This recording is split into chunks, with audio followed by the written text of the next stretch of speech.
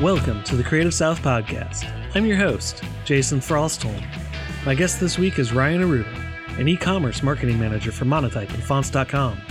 Ryan is a native Rhode Islander, now spending his time in Worcester, Mass. with his wife and beautiful daughter. We sit down and talk with him about his time at RISD, work, his favorite snack cakes, wearing a blazer to see the WWE, and much more right after this. Are you ready to explore your creativity and meet a ton of new friends while you're doing it? Join us April 6th through 9th in Columbus, Georgia for Creative South, where you come as friends and leave as family. Head over to CreativeSouth.com and get your tickets now for the greatest conference this side of the Mississippi.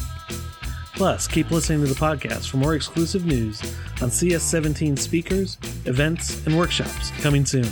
If you like the podcast and want to help support us, head over to patreon.com/CreativeSouth. Every dollar helps us cover hosting costs, upgrade equipment, and keep the podcast going. When you become a Creative South patron, you get access to exciting Creative South news before anyone else, Creative South podcast stickers and t-shirts, and you could even get your own podcast episode. So please help support the podcast by becoming a patron over at patreon.com/CreativeSouth.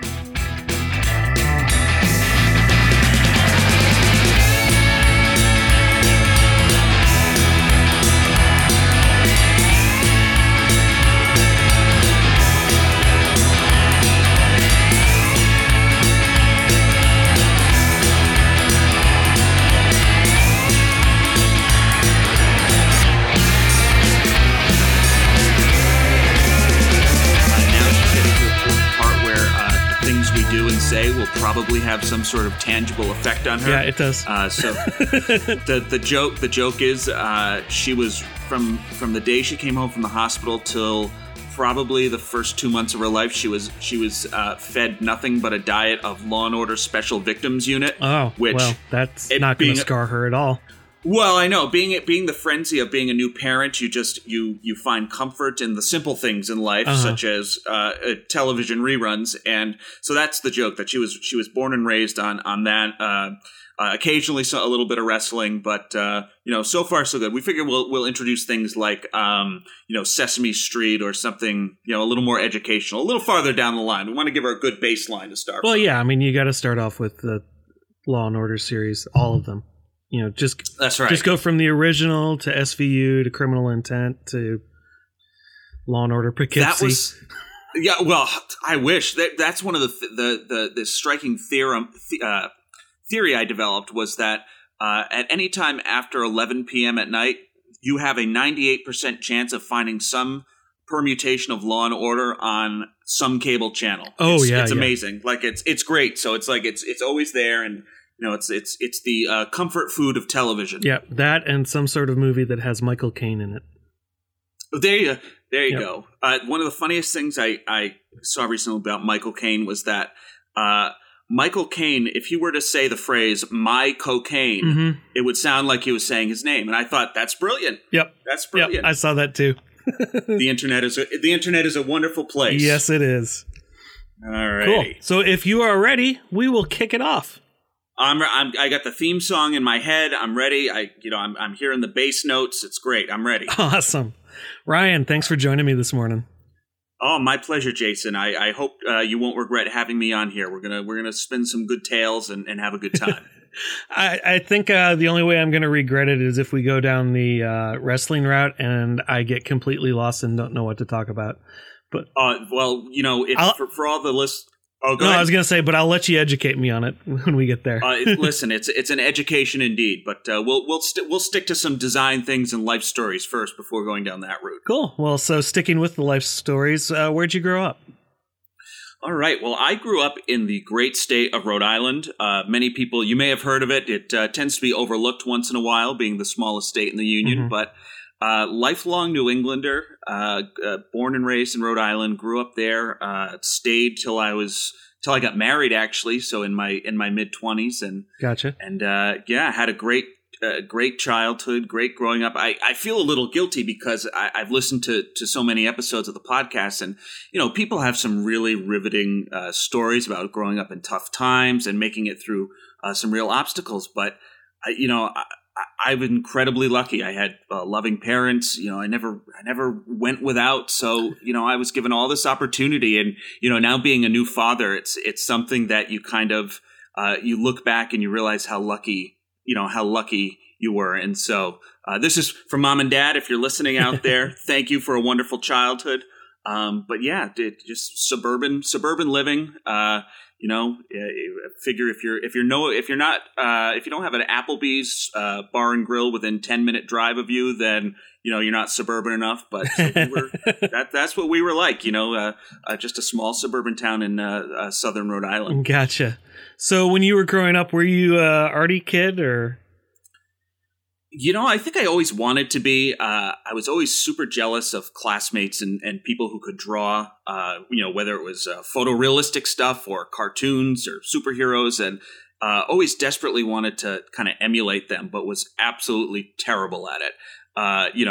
Me and my buddies would try to make our own comics. Sometimes my greatest addition to this was coming up with a character. I think his name was Squidman. Nice. We wanted to make sure all underwater sea creatures were represented in the superhero genre. But yeah, and clearly, close to 30 years later, somebody ripped you off with it in the new SpongeBob movie. There'll be litigation. Yeah, there should be. Don't you worry. Nickelodeon's got a lot of money. I grew up on Nickelodeon. Now they're ripping me off. I feel a little disappointed. You should. It's. I'm trying to think back to as a kid. Like I said, I always wanted to draw. I had, the Ed Emberley children's books that would kind of teach you how to draw. Mm-hmm. Stick figures and that. That was simple enough where a fool like me could actually try to make the best out of it. But sure. But yeah, I guess I was creative, but, I didn't have that artistic bent that I desperately wished I had. So you get through, elementary school, middle school, high school and all. Where do you end up going off to college at? I actually ended up where I live now in Worcester, Massachusetts. I went to Clark University, which is a small school right in the center of Worcester, and it was kind of weird because I went in there, I wasn't sure if I wanted to major in history. I'm a huge history nerd. Between elementary school and college, there's a lot of nerdery development in there, whether it's U.S. history nerd or being a Star Wars nerd. Sure. Just a lot of geeky things going on, but I eventually settled on film studies. I was really, kind of at this point interested in, moving images and cinema. And I kind of realized, unfortunately, a little too late, I think into my maybe junior year or so, that, I had no interest of going to LA, no interest of going to New York. Again, looking out for those Applebee's being within, a 10-minute drive. The safety of Applebee's. Yeah, the safety of a mediocre suburban life, and so I realized that filmmaking, as unless I was going to do some one-man documentary series or something, that it wasn't something that was feasibly I could find myself doing and having a good time at it. So because Rhode Island is not exactly known as the film capital of the world. Yeah, in all fairness, the last few years, actually the last decade or so, there's been a couple of good films that have been shot in Rhode Island. I think the Underdog movie was one probably about 7 or 8 years ago. Clearly a cartoon classic among cinema. Jason Lee's finest work too. Well, I would say so. And then I think Moonrise Kingdom, Wes Anderson.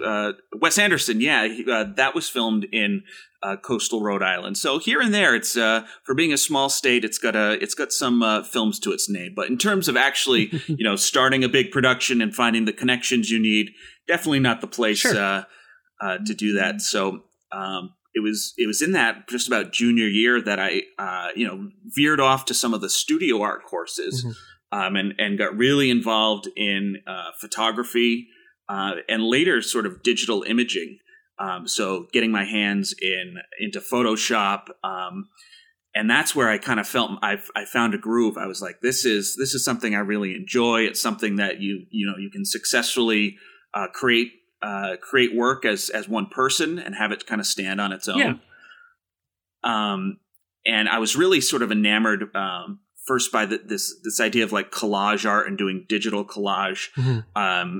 A lot of the stuff I kind of experimented with my, my first legit copy of Photoshop. I was doing these montage images, using historical source material. So that kind of tied into my love for history, using, daguerreotypes, using old ephemera, Mm-hmm. kind of digging through these antique shops to find this source material. Fell in love with the Library of Congress's online database of just hundreds of years of advertising art and photography. Oh, yeah. And I would make these compositions, and it was just I didn't know what I was doing, and that was sort of the beautiful part about it. And I look back at it now, and it was just such a raw. Just a raw love of creating, and just kind of all these images colliding together that, being sort of naive and not having any idea what I was doing, I was really sort of able to focus on purely the joy of making images. And, sure. And that was really cool. And it's, looking back, it's kind of, now that I know how to, design things properly, the right way, it's hard to go back and capture that energy and that that innocence, I guess, of creating. So it's it's something I'm always trying to get back to, is finding a way to really make stuff just for the sake of making. Cool. So you get through college doing all this stuff. What do you end up doing right out of college? Oh, I made the greatest choice I could ever make, which was to apply to grad school. Being totally underqualified, not knowing what in the hell I was doing, basically because I didn't know what I wanted to do with my life. I did the same thing. I figured, hey, what's better than graduating college? I moved back home with my parents. God bless them. They didn't mind having me back in the house. And the ladies love that when you're... It's true. Well, thankfully, I did meet my back in undergrad. I met my now wife, so she was able to stick through it. So she stayed in Worcester to get her master's in teaching, while I went home to sleep in my childhood bedroom and watch a lot of daytime TV.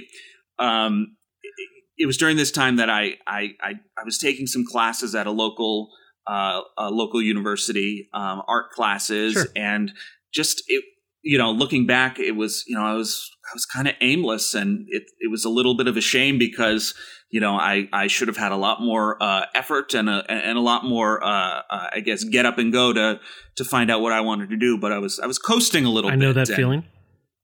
It was scary, but at the same time, for being slightly like a bum, it gave me a lot of time to just sort of make work. And again, not really knowing what I was doing, just knowing that I really enjoyed the process of making, and very amateur designing going on. And it was a good, it was time well spent, even though it probably wasn't the most socially acceptable thing to do. And I'm sure my parents were, sick of me eating, whatever Doritos were in the cabinet, and watching whatever reruns of Law and Order were again on. But then, I decided that if making one mistake wasn't enough in terms of applying to grad school, because when I had applied, I think I had applied to various photography programs. Sure. Again, completely underqualified, not knowing what in the heck I was doing. So then I decided, it was at this point that I realized that, it's not just photography I love. It's not just this collage digital imaging stuff I love. It was more the sort of confluence and collision of those. And I thought graphic design really sort of fits that heading, because it also includes, I have a love for language and writing, sure. as much as it's like, sometimes feels like pulling teeth to sit down and write. Yeah. I realized this idea of finding a discipline where all three of these things could kind of exist in union with one another was kind of what I wanted to do. And so then I started, experimenting with type for the first time, making terrible typography choices, and this is how bad it was. I'm sure that works well for your current job. Yes, we liked using whatever terrible free fonts I could find. Thefont.com. Hey, listen, there's some real, if you're not getting a virus or other sorts of malware with your font download, you're doing it wrong. I have no idea if that actually happens. But so it was about that point that I decided, hey, what the heck? Let's try to apply to grad school again, and figure what the heck. The worst that they can do is kind of reject me again. And so I ended up applying to a few places. Ended up getting interviews at a local, I think one of the UMass schools here in Massachusetts, sure. Which was cool. And then to my utter shock and disbelief, I got interviews at RISD and at Yale. And how do you manage that? This is a question I've held up for a very long time, having no idea how this happened. Did you just somehow miraculously pull a Rain Man habit in when you were doing the GREs? Who knows? I have no. I'm wondering if maybe my parents slipped a couple people, some $20 bills or something. I don't know, but so I ended up, going, interviewing there, and RISD was the first one I interviewed at, and again, being a Rhode Islander my entire life, there's an old joke about being a Rhode Islander that any trip over a half an hour is considered like a big deal. It might as well be a vacation or a journey. Like you need to come with your bags all packed. So growing up in southern Rhode Island, Providence was it was kind of far away despite being 20 miles north. Mm-hmm. And so I, living in Rhode Island my entire life, I had such little experience with the city. And so I went up there for my interview. And I just found it was an incredibly warm and welcoming environment. The students were great. The faculty were just really engaged and really caring. And I kind of knew at that point that, if I was going to do this, then this is the place I wanted to be. And sure. At RISD, for their MFA program in graphic design, they have two tracks. One is your traditional 2-year program, and then another one is for folks more like me, I guess, where it's a 3-year program where the first year is they basically put you through design boot camp, right? To kind of get you up to speed. So it takes in people from different disciplines, whether it's filmmaking or architecture or things that aren't necessarily purely graphic design, sure. But just to kind of get you up to speed. And so at that point, I knew this is where I wanted to go.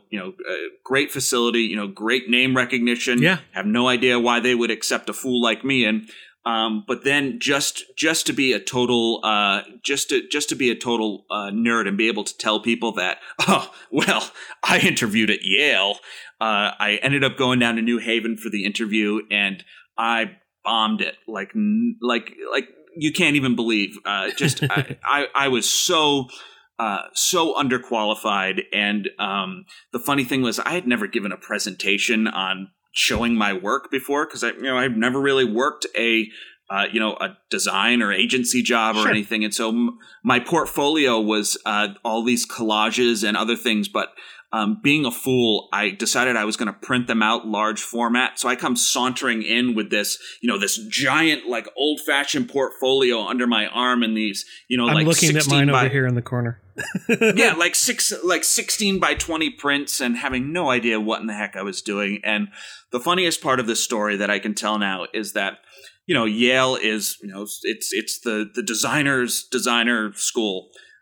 So all these huge names in graphic design. I was interviewed, I think, by Sheila de Bretteville, who was the head of the design program there. Scott Stoll, all these massive design names. But me being a fool, I had never heard of these people. Right. I was faking my way through it. So, I come up with this really crummy, poorly presented portfolio, and then everyone sits down and introduces themselves, and I didn't mean to come off this way, but I was kind of like, so, what do you do around here? And it was it was as if, you were going up to these design gods and just, having no clue who they were. So I embarrassed myself, asked lots of silly questions, pretended I knew a darn thing about design. But needless to say, I did not get into Yale. But at the same time, I had already been accepted to RISD at this point. And so I was just going purely to be able to tell my friends, listen, this guy right here, underqualified, not knowing any idea what he was doing, he got to interview at Yale and hang around amongst the stone buildings and the college elites. But yeah, so that was purely just to have a good story. But, sure. So yeah, at that point, ended up starting at RISD the next fall, and it was great. It was a great time and learned more than I could ever possibly have imagined. One of the things about that first year boot camp they have is you get to see the quality of the undergraduate education, because for those classes with the third year, for the first year of the 3-year program, you're paired with undergraduate students. Sure, you're taking foundation courses to build you up. But these underclassmen they're so phenomenally disciplined and just running circles around, definitely running circles around me, but, giving a lot of the other students a run for their money, because that first year of freshman RISD undergrad, you're in drawing classes, 8 hours a day, and, it's literally like a boot camp. Sure. You're put through the trenches. You're learning all sorts of the basic skills of form making and mark making, and so to be paired with those students was kind of a rude awakening, being like, wow, I have a lot to learn. Yeah, learn technique before concept. Definitely. Oh, and it was just, I could barely operate an X-Acto knife without slicing my finger off. I still can't. These, they're dangerous. They're dangerous tools. But yeah, so it was, I did the program for 3 years, and just, it was, again, still a extremely welcoming and warm environment. The professors and instructors were, they were as much your friend as they were, they were your teacher. Sure. And, just super lucky to be able to get into that program. Still to this day, I'm hoping that someday they'll take me aside and be like, yeah, it was just a clerical error, and we just didn't and we just didn't have the heart to tell you.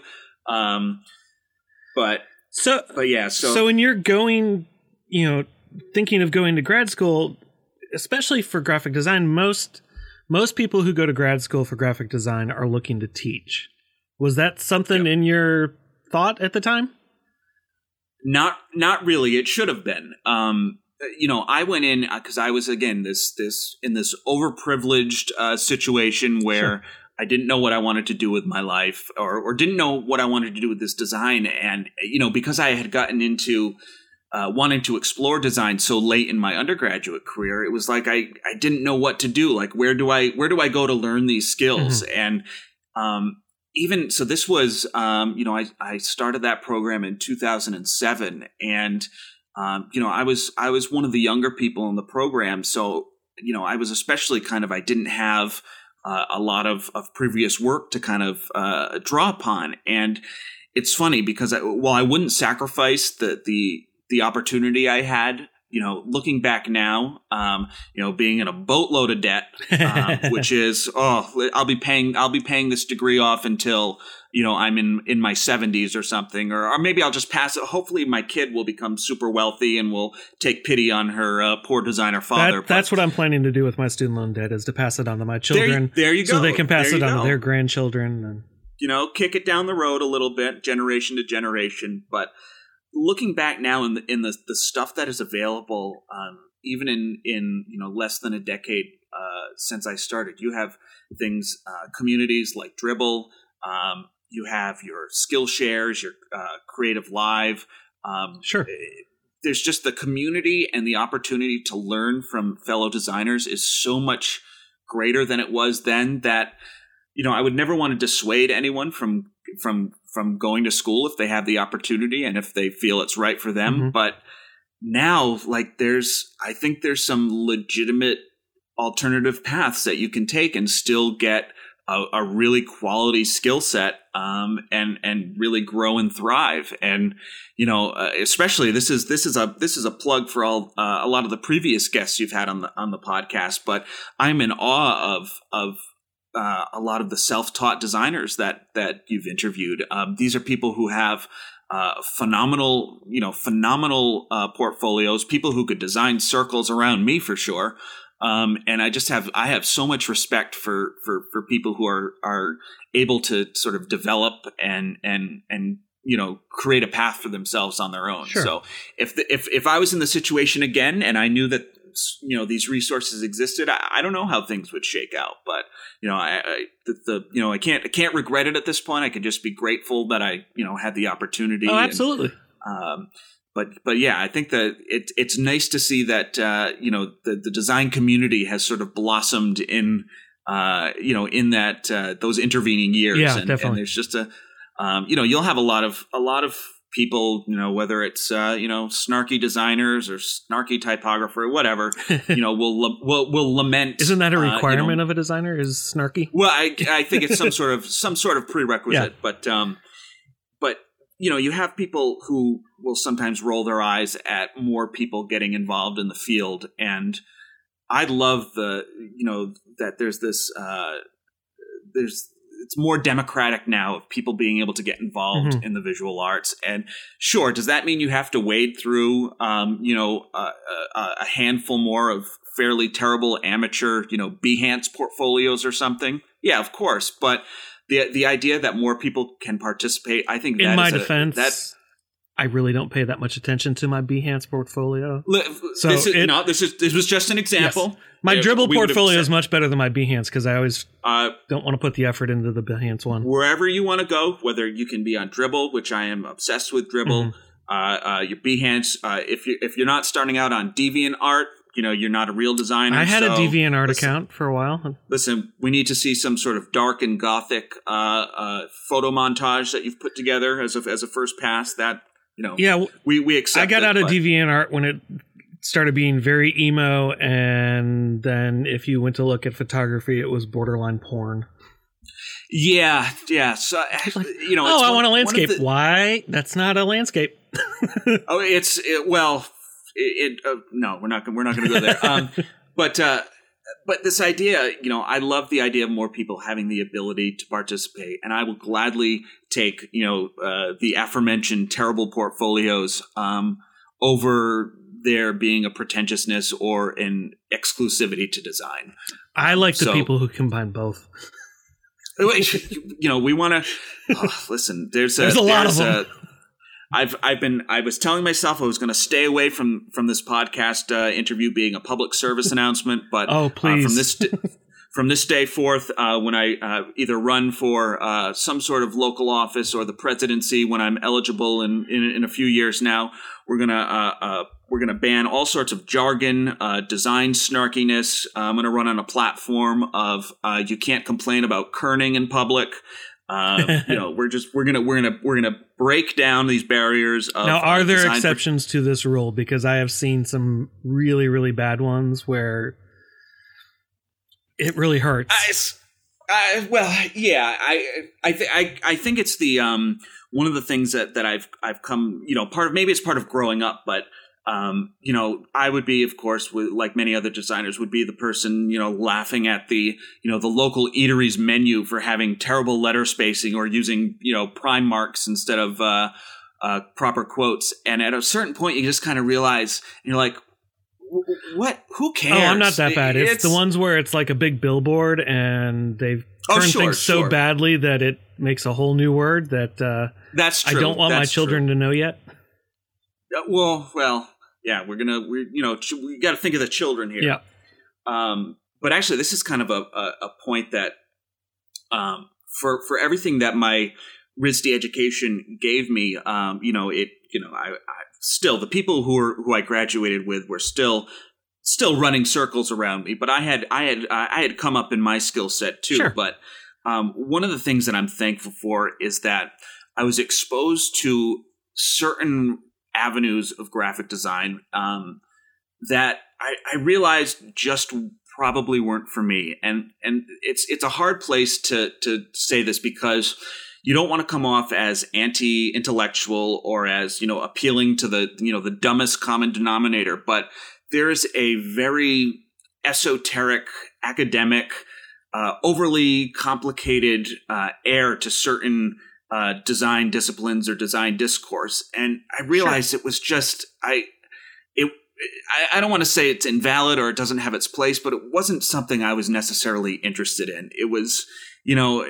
this idea of design being something that takes itself so seriously that it has to take on almost like a moral imperative. It was just, there's so many other things in the world to fuss about than, certain tenets of graphic design. Yeah. That it just kind of it's turned me off. And, I was lucky to be among, these leading, design thinkers and people who really have a play in, shaping design discourse. But at a certain point, it just becomes, I don't know. It wasn't for me. And, then there's, certain areas of design where it's all kind of like everything's either has a certain irony to it, or it's kind of like it becomes, it has sort of a superiority complex. And, that's just, it's not something that I'm into. And that's, perfectly,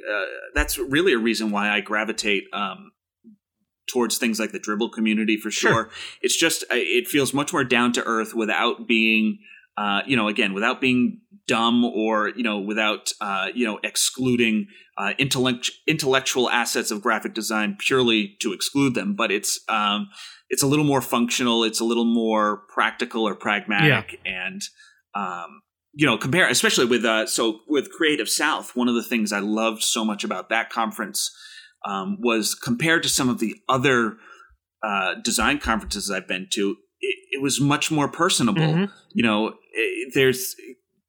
I try to think about it this way, like for all of the things that designers will nitpick about, can you imagine if there was like another industry that did the same thing? Like I'm trying to imagine like some sort of like accounting conference where someone's nitpicking about some certain function in Excel that, all the other accountants aren't using correctly. Like at a certain point, that one's like, out there. Yeah, like or like some sort of like plumbers conference or something where they're beating up on certain designers for not using the right gauge of wrench in their work. Yeah. And it's like you think about all these little facets of things to gripe about, and it's just, guys, give it a rest. I just picture a plumbers conference as a bunch of guys, stereotypical pants hanging down so their butt crack showing and thick Jersey accents talking about the P-trap and how, Listen, for every one of the things I have certainly found, I am the worst, probably one of the worst representatives of design in terms of fashion, because whereas plumbers may have their nice pair of dungarees, try to get me into a pair of designer skinny jeans. It's not going to be a pretty sight. It's not going to happen. I'm all about comfort. Yeah, listen, I have my uniform is a button-down shirt and a nice pair of denim jeans. Nothing fancy. We're talking about your Target brands, Old Navy if we're feeling like splurging a little bit. But it's interesting that you kind of see how each sort of industry has its own own cliques and own fashion. Yeah. And at a certain point, like, I don't want to look like a stereotypical designer. So a lumberjack. Yes. Well, no. So if I'm going to get into trouble punk rock here. Lumberjack. Let me rephrase. Good.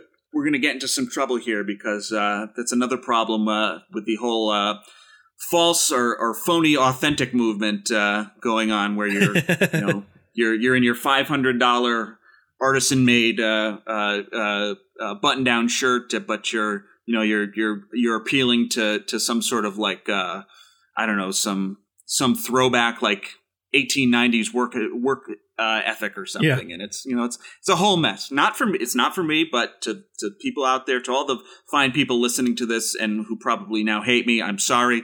Do whatever you do. If you love it and it doesn't hurt anyone, go for it. You got my support. I do laugh as we're both wearing thick rim glasses though. So Yeah, well, it can only go so far of trying to get out of the stereotype. Yeah. So you get out of grad school. What do you start doing then? I get out of grad school. I started working in the Worcester area for a local stationery company for about a year. Designing invitations, designing sort of their catalogs, stuff like that. And it was kind of at that point, after doing that for a while, I realized that, I kind of wanted to see what else was out there. And that's about the time when I, started putting resumes out there and eventually ended up where I am now, working with the fine folks at fonts.com and Monotype. Gotcha. So, because we talked about this of being careful of what you say so your boss doesn't fire you. So what exactly is it that you do at Monotype? Sure. I focus mostly on the fonts.com team. My title is something, I think now I'm officially a e-commerce marketing manager, which, okay, that works for me. But basically what I do is I sort of wrangle various content and promotions for the site, as well as working on the aesthetic and the visuals of the site. So, half my time is spent putting together or directing newsletter campaigns for various typeface releases. Another portion is working with Type Foundries on certain promotions that we can work together on to get their type out there and get it to a wider audience. And then my personal favorite is a big portion of what I do is designer outreach and sort of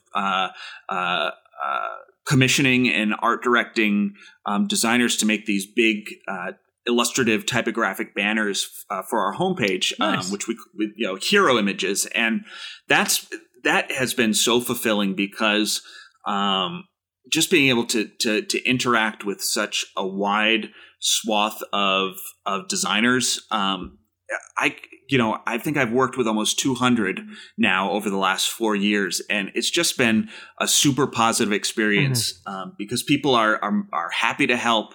We kind of give them free reign in terms of what they can design. Sure. So for these hero images specifically, what we do is we give folks a selection of type families to choose from. And then we're like, whichever one you want to go with, use it, make an image that kind of celebrates this typeface. But other than that, there's not really any restrictions. So have fun. My go-to boilerplate is as long as you're not, doing any heavy cursing, you're not advocating for the downfall of fonts.com, and as long as you're not trying, that wouldn't be good. As long as you're not trying to incite any sort of zombie apocalypse, your image will probably be okay with us.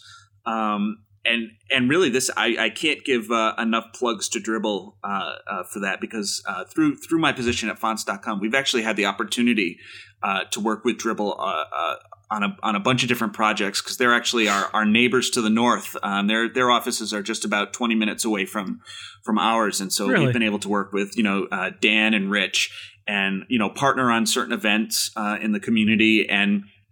But for my own work in terms of finding designers to work with, a huge percentage comes from Dribbble because it's just there's first off it's a great great collection of design work you can find, but also the people are for the most part easygoing, more than happy and excited to participate. And so I've actually built a lot of good relationships and friendships through this hero image program that we work on. And it was funny when I came to Creative South a few months ago. It was kind of like the internet coming to life for me because I got to finally meet all of these people that I had only known virtually, and it was kind of funny that I think I probably met about 24 people that I've worked with before, and didn't have any idea I would see them there. Right. And so that's been really cool, and now it's gotten to the point where the program, because we archive all of these images on fonts.com in our hero image archive. And it's gotten to the point where now people will approach us being like, hey, I'd love to contribute. So that's kind of I'm just going to tell you, I'm putting my hand up right now. I would love to contribute. Listen, you're in, you get all the fame and glory of participating in the thing. We'll put you in the archive. So that just leads to another question that my mom's going to ask me. What do you do? My parents still have no idea what I did. They say, "Oh, he works with fonts or something," and then the inevitable response is, "Oh, people buy fonts," and you're like, "Yes, people buy them and design them, and it's a very lucrative industry we're getting into here." But yeah, so that's where I've been hanging out for the last 4.5 years now, and it's it's been great because I've been, especially with, again, going back to this hero image thing. I look to commission the big names as well as, your up and comers. Like, I want to give a fair shake to everyone. Sure. So, it's also great. This is fantastic. And something I like to say is that there's no better way to make a friend in the design world than, throwing someone else's money at them. So I've been lucky to reach out, who have I worked with? The heads of state, super talented guys out of Philadelphia. I think Philadelphia. Yeah, I think that's right. Yep. Other real big names. Aaron Draplin, who is, listen, I get a bad rap for being a bit obsessed with Mr. Draplin around these parts, but I got to work with him twice now in Hero Images. And then it also has led to some other cool promotions. So I've worked with both Brave the Woods, Brad Woodard, and Adam Grayson, who was recently a guest on the podcast here. Because one of the other cool things that we do for fonts.com is we since I've been there, we've invented this giant, huge 1 week extravaganza called Fontacular. And this is, you're see, I get grief from my boss. He's going to hear this because, I kind of developed everything and didn't have a name for it. And I was a little hesitant about Fontacular, which he suggested, but it has stuck, and it sounds good, and it sort of encapsulates the craziness that this is. Yeah, it's funny and quirky enough, and that I enjoy it. So normally, Monotype, you're a corporate environment. But Fontacular is kind of when we loosen our ties a little bit. The way I describe it is, imagine the typographic equivalent of the Super Bowl meets Mardi Gras meets WrestleMania. That's sort of we want it to be a celebration of type. We get to be wild and crazy, just be silly, get to be, write dumb copy, and people have really taken to it. And this was sort of just an off the cuff thing we started 3 years ago. Sure. And it blew up, and it became wildly successful. And so each year it's sort of gotten bigger and bigger. But the cool thing about it is we made sure to really make sure we were working with some great designers to do all the collateral. So we have, besides having, a handful of newsletters, a special section on the website, we also do a lot of partnering with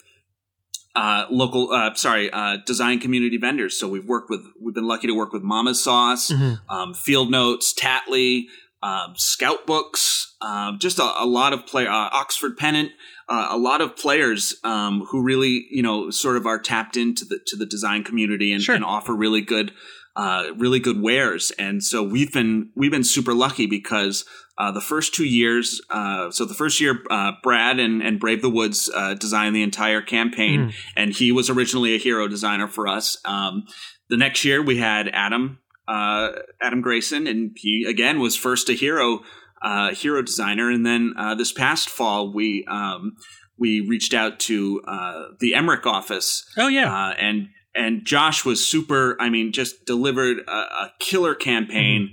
And we're so lucky to be able to work with these phenomenal people. And so that's kind of been, the most fun. The most fun part of my job is being able to interact and, develop these things with people who can design circles around me. And it's, I've never been so grateful for that. Sure.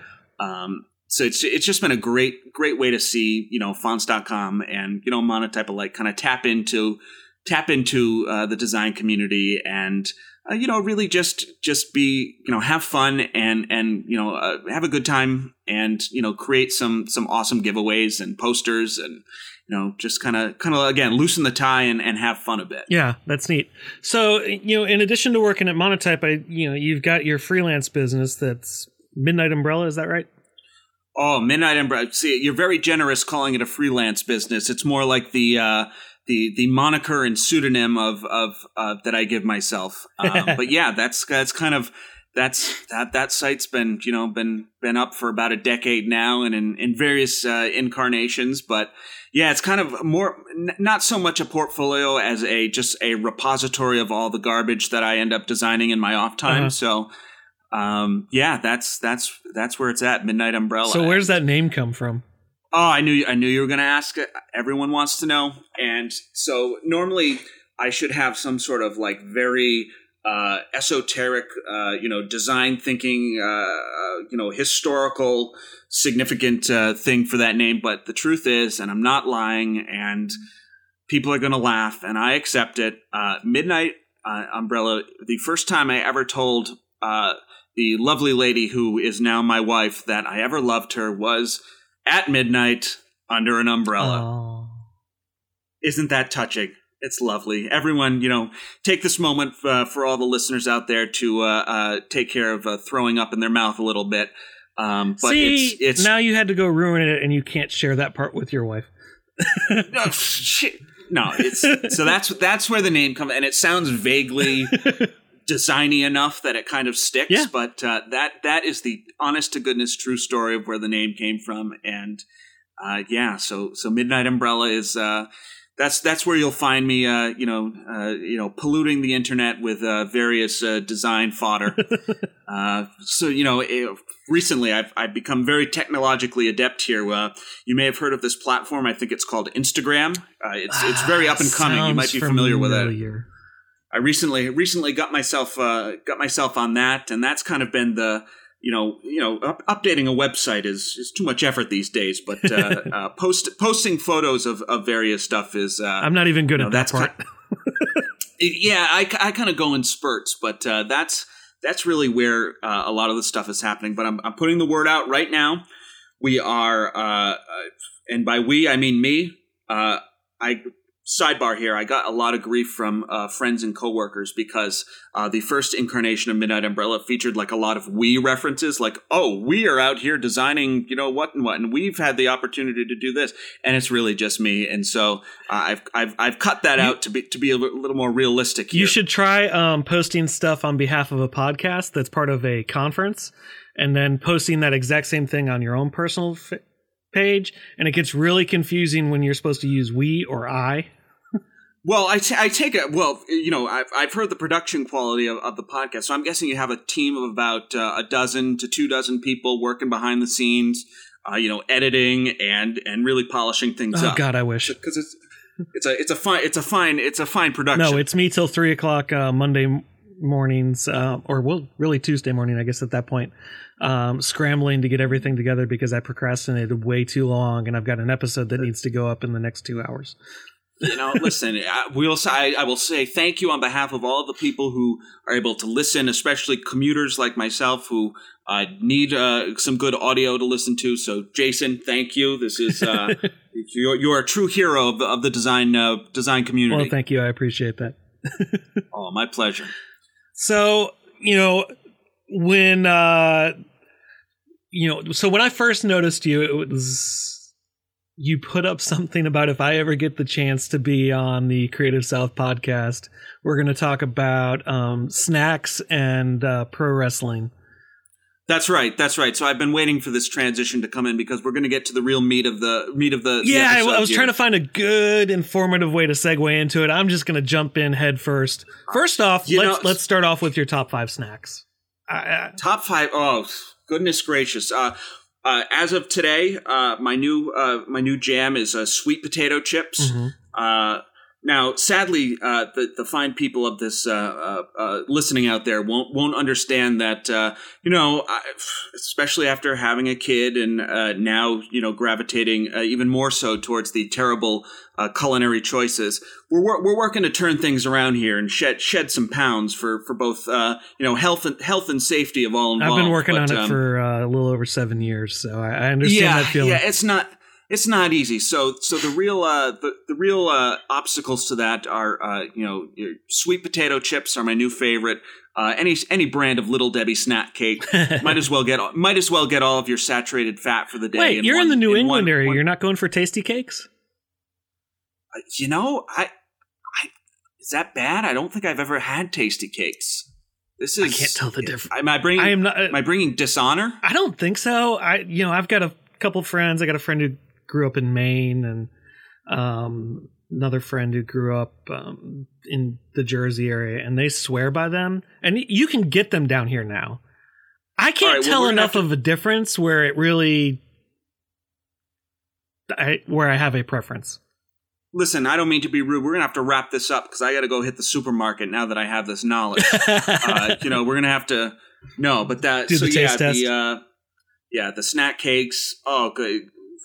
I was on a big Chex Mix binge for a while, like real disgusting things. So now that I've put this out publicly, feel free for anyone to shame me into eating vegetables and other sorts of fibrous foods, because that's probably what's best for health and wellness. I'll put it out there as well. Feel free to do the same to me.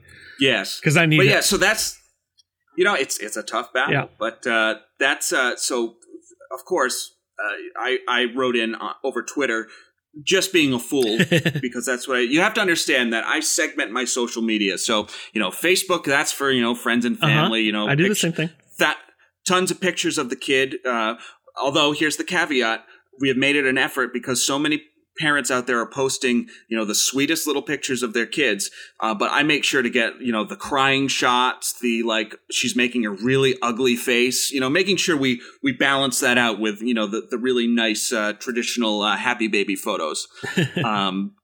But then you have your Instagram, which mostly is artful pretensions or me pretending to be designy. But then Twitter is the sweet spot, because that's mostly asinine replies and butting into conversations where I haven't been invited, and just I do the same thing. being a general menace to society. But so yeah, that's if you follow me, if you happen to follow me on Twitter, then you will see a lot of stupid comments. Just a lot of dumb observations, and so just you've been warned. So my Twitter feed is pretty much full of snarky, somewhat sarcastic interjections on, like you said, into conversations I haven't been invited into. There you go. It's a beautiful thing. I've found I'm funniest on Twitter when I reply to other people's stuff instead of when I come up with my own things. Yeah, it's a little bit easier, and it's a little more. You get a little more bang for your buck, But yeah, so I can't remember what my list was, but I think, pro wrestling was on there. I think snack cakes. So, we're keeping it to the hard-hitting journalistic topics here that concern the design community. Sure.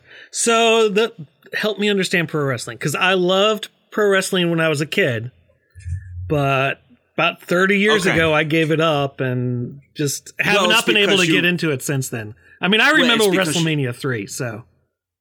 You're a grown adult. That's why. So here's the thing. And again, this is going to sound sappy, but after the kid came along, I shouldn't say the kid, after our delightful child was born into the world, I realized I found an intense comfort in sort of these simple things in life. And one of those things was, falling back to these childhood habits. So, as a kid, I loved pro wrestling. The worst part about it was me thinking that I was, by emulating the speech patterns of these wrestlers and their mannerisms, that somehow I wouldn't be the chubby suburban kid that I was, that maybe I would actually be a tough guy. But so it was funny. I found that. No, because if you use that language in real life, you just look crazy. That's true. I can't carry a steel chair around me, threatening to hit people at all times. But I mean, do you really think Randy Macho Man Savage was a well-adjusted human being in the real world? Excuse me. God rest his soul. Let's have some respect. Fair enough. God rest his soul. listen, I don't know if it was the Slim Jims that did him in or what, but that'll give you a heart attack in a heartbeat. That could also be the mountain of cocaine that he did for 30 years. Allegedly. I will not sully the name of this iconic member of sports entertainment. But what I found was that probably a year and a half ago, I found myself watching wrestling for the first time in 15 years. I hadn't watched it since I had started high school. And what was funny is that a lot of my other buddies also started picking it up again. And it was like something was in the ether that we were all looking for some vestige of our childhood to kind of find comfort in now that we were in the real world as an adult. So that's kind of that. I figure I have aside from snack cakes, I have very few vices in the world. So pro wrestling is my current vice. My wife thinks I'm a fool, but she decided she's not going to divorce me because of it, which that's very lovely. Plus. But what's interesting is, so I went probably about a year and a half ago to my first live event in 15 years, and because growing up as a kid, I would always go to them when the tours came around, and it just so happened that the episode that my buddy and I went to was being taped for airing on television, and so I said, the heck, I'm not going to make a sign because, part of the wrestling experience is making poorly made, poster board signs with various, asinine sayings on them. But I decided, as a designer, I was going to do what's right, and I was going to make a beautifully typeset wrestling sign. So if you were watching carefully, whatever episode of SmackDown it was, some Thursday night, in the crowd, you would see both a beautifully pink and beautifully green piece of poster board with stupid sayings that were gloriously typeset in both Neue Haas grotesque bold as well specific. as Futura bold. Listen, I needed them to stand out, and sure enough, I got on TV and it was fantastic. It was, I was bringing the design community to a whole nother, group of folks. And what I find very interesting, and maybe this is something that the design community can take away from, is that when you go to one of these events, it is a true melding and melting pot of American society. You have all ages, all races, all genders, all people on different, sides of the political aisle coming together in one place to enjoy something. Now, listen, wrestling is silly and has lots of other, societal commentary you can put in there. But the idea that people from all walks of life come together to watch people pretend to beat the hell out of each other, I think that's beautiful. Now, so here's my question, though. Were you the only guy there that had a shirt on that had buttons or sleeves? Funny you should bring that up. So my buddy who I went with was smart enough to wear one of the, the wrestling T-shirts for his favorite superstar. Did it say John 316 on it? No, I can't remember who. I'm just going to make all the jokes that I know about wrestling. No, and so I looked around, and again, this very egalitarian union of people from all walks of life, and I look around. And I realize I am the only fool here wearing a sport coat. I'm surprised they didn't take it from you at the door just for security reasons. For your own general safety, not for looking too pretentious. Yeah. But because I don't know, maybe I had come from work or something. But I looked around. But maybe as a testament to the great melding of cultures here, no one bothered me. I was made to feel included, and yeah, so I got on TV. I told my parents, "You have to watch this. Your only son is on television, making a fool out of himself with a beautifully typeset sign, no less." Oh, they were so proud. And just you wait. Here's the good news. I'm putting the word out for all of our friends in the audience. I believe it's on July 19th. I am going to another live event here in Worcester, Massachusetts. And it is my goal to get on television. So I'm taking suggestions for what my sign should say. Write me, tweet at me. Maybe we could make this into a thing. We're going to get on television, the USA Network for all however many millions of viewers to get a piece of graphic design here at the the SmackDown television program. I just want to see you get a couple drinks in you at that point and see the full Rhode Island / Massachusetts accent come out. See, there's two problems here. One, I don't drink. I have the palate of a 3-year-old, so but also I've been blessed because there's something classy and refined. Extra whipped cream, but but I was blessed to not be stricken with certain Rhode Island accents because I don't want to say anything bad about my native land, but some of the accents are a bit atrocious. Boston accent has its own character, but Rhode Island has a certain shrillness to it that cannot be avoided. So we're, I'm trying to avoid that. I think Maine by far is the most interesting one. That one's a little more. It's a little more peculiar, and it has a friendliness to it at least. Well, it depends. I mean, you get far up north in there, and it starts sounding like a different language. And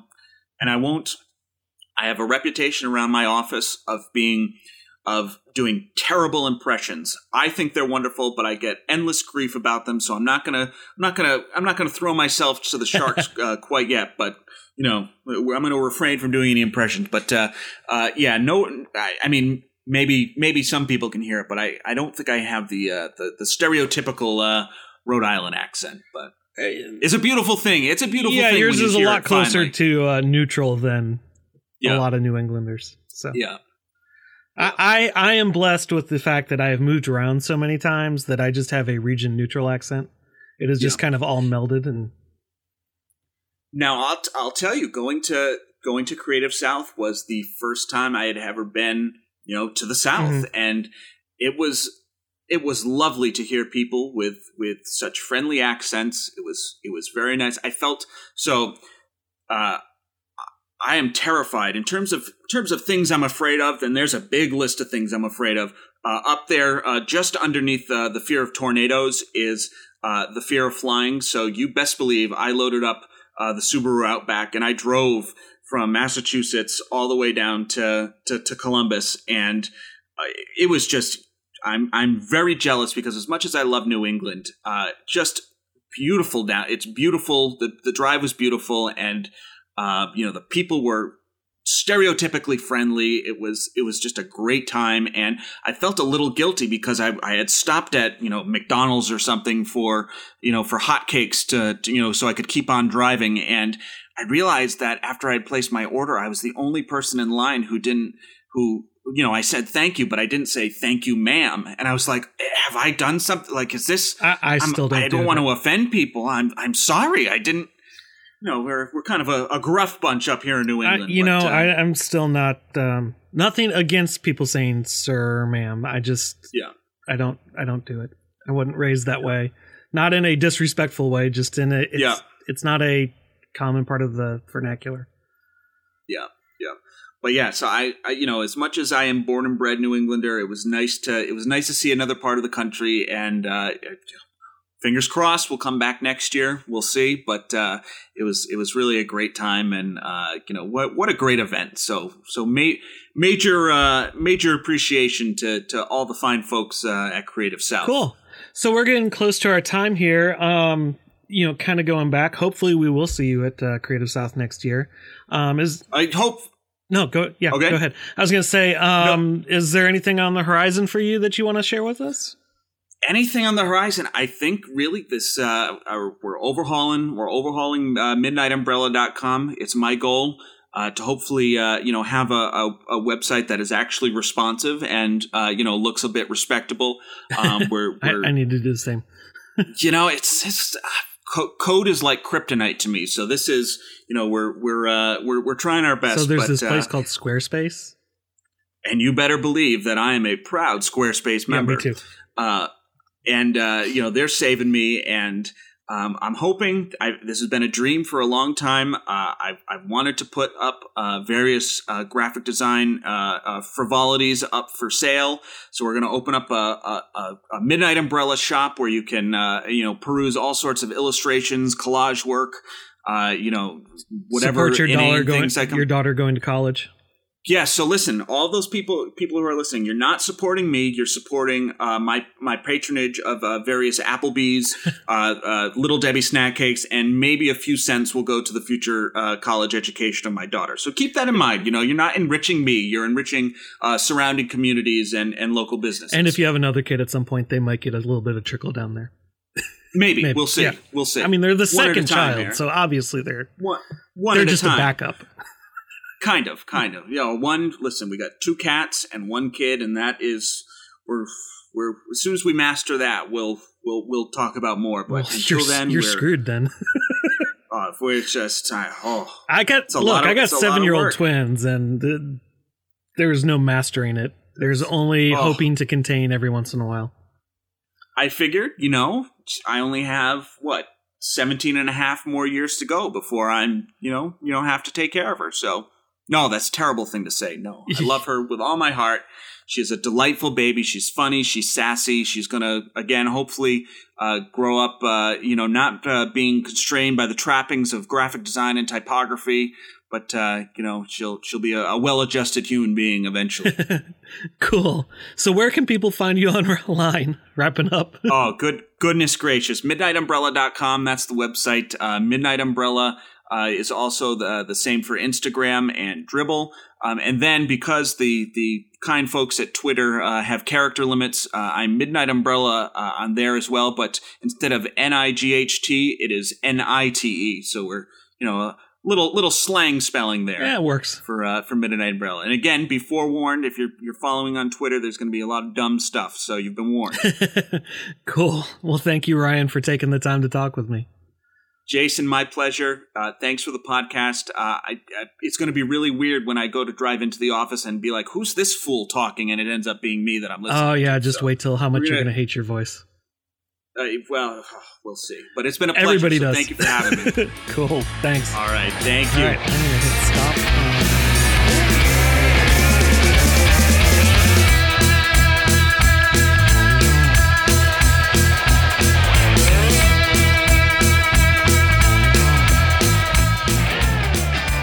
You can follow Ryan on Dribbble and Twitter at Midnight Umbrella, and check out the show notes for more ways to interact with him. You can keep up with the podcast on Twitter at CreativeSOPod, and follow Creative South on Facebook, Twitter, and Instagram at CreativeSouthGA over at CreativeSouth.com. And I'm at Jay Frostholm on Dribbble, Twitter, and Instagram. Don't forget to head over to CreativeSouthGA.com right now to pick up your tickets for Creative South in April of 2017. We're looking forward to seeing you there and hugging some necks. And remember, if you like the show, help support us over at patreon.com/Creative South. And if you like the Creative South podcast, head over to iTunes, Stitcher, or Google Play Music. Rate us and leave a review. This helps more people find the podcast and allows us to keep getting awesome guests. Now go out and hug some necks.